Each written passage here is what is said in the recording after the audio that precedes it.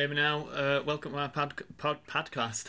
Our podcast. My name is Ben Peel, and this is Emily Nielsen. Yes. If there's any noise going off in the background, it's because Notting Hill Carnival is just parading down the end of our street. So we woke up this morning, it were all like, and the air stunk of jerk chicken and marijuana. So we've been out, had a little wander around Notting Hill Carnival today, been absolutely banging. We just picked up a bottle of wine, and then we've come back and we're just having a little tipple and a little chat. Yeah. So check this out, I got a story for you, Nielsen. Yeah. Okay. True story. Hit me. Right. I've titled this story, Biggest Mix-Up Ever. Okay. So Okay. I was jotting down this story the other day, and it's a true story. It's actually a true story. Dead true. Like 100% true. 100% true. And it's possibly, maybe about, how old am I? Probably like maybe an 8-year-old, 10-year-old story.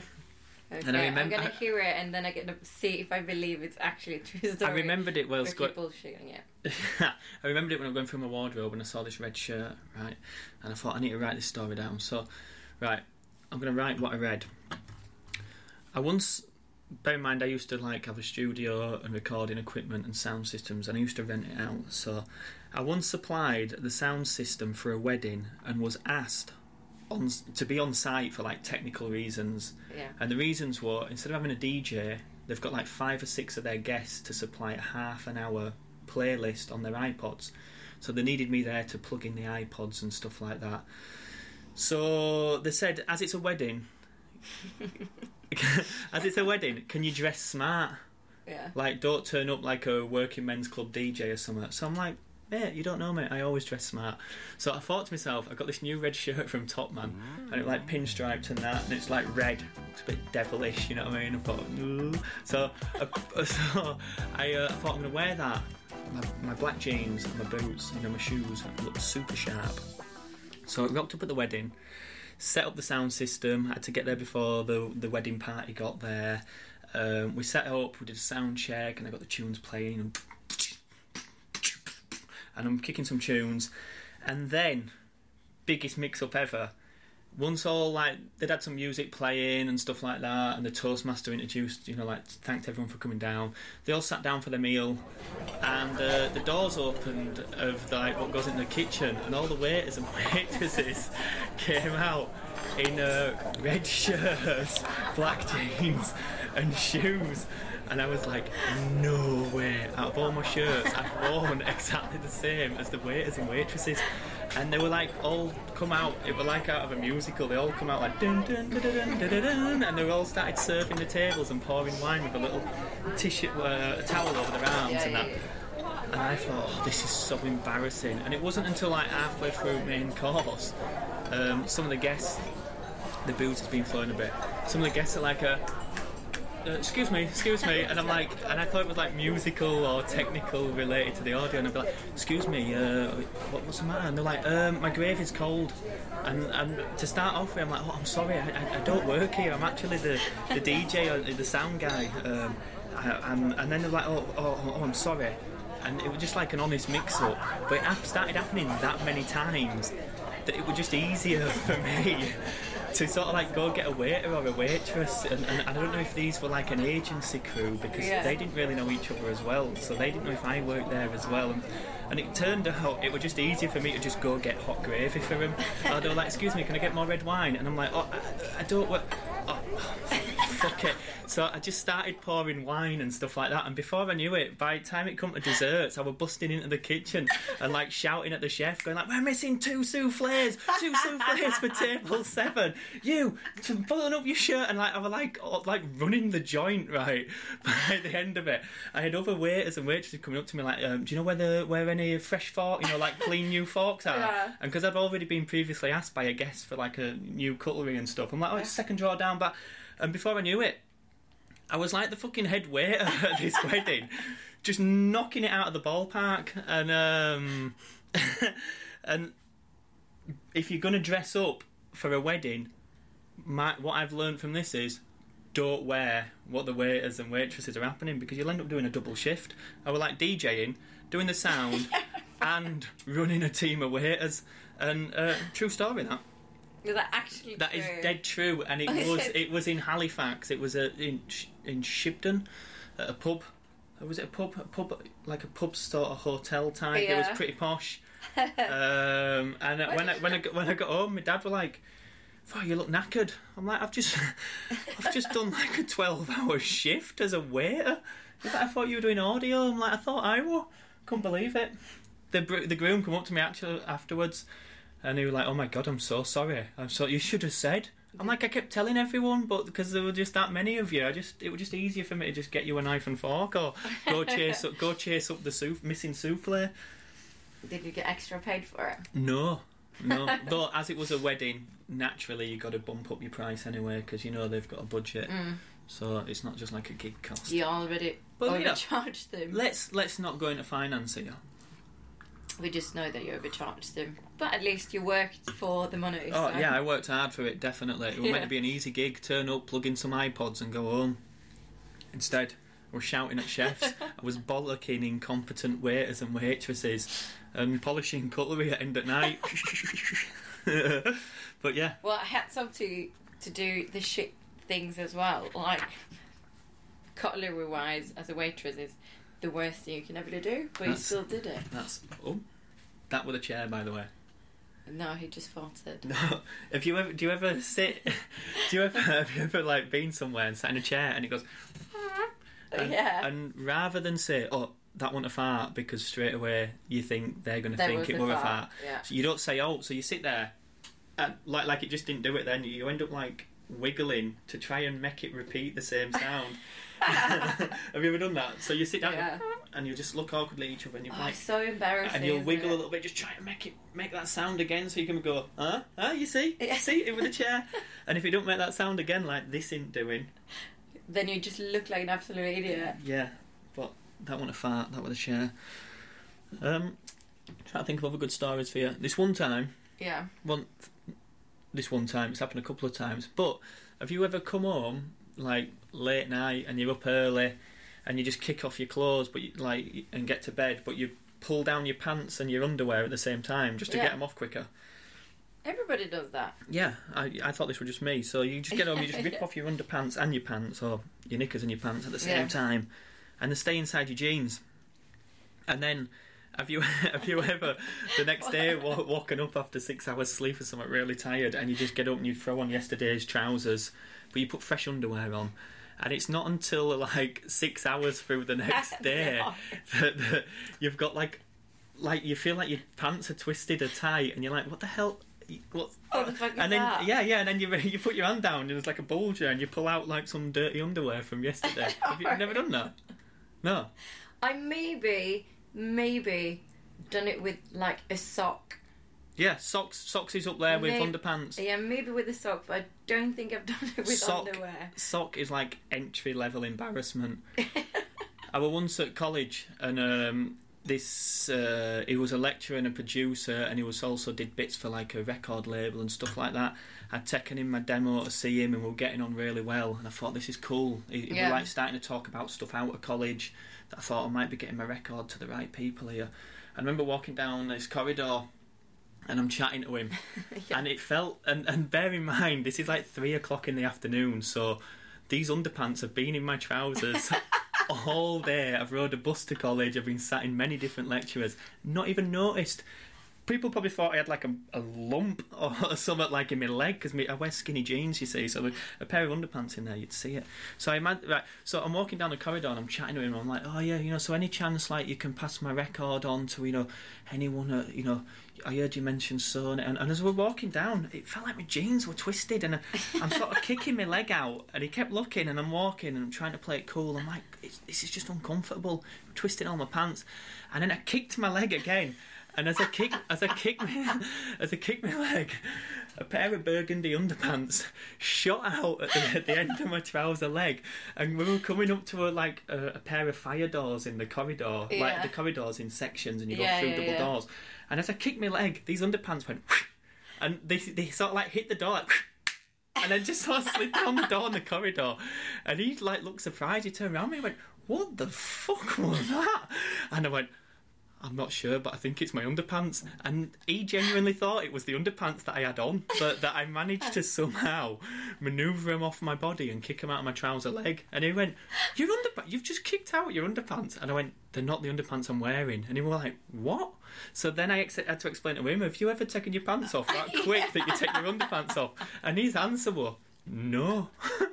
So then, like, it was just really awkward for the weirdo. Yeah, we had like another 2 corridors to walk down together, and it was just really weird. And he was laughing his head off. And he says, "I can't pass your record on, obviously, but I'd love to have a listen myself. And if anything, I don't think I'll ever forget you, because you're the only person I've ever seen volley a pair of underpants out of the bottom of your trousers and straight into a fire door, like."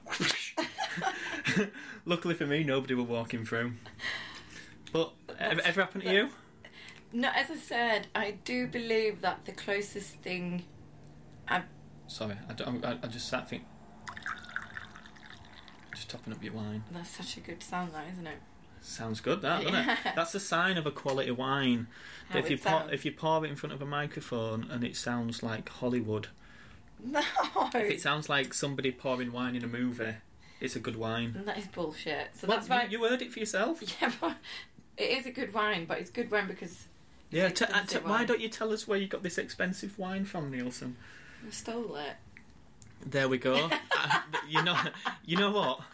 You're not meant to admit it that quick on tape. You're meant to say no comment, no comment. Speak to my lawyer. Speak to my solicitor. You just admitted it. That's why I've been in prison 3 times.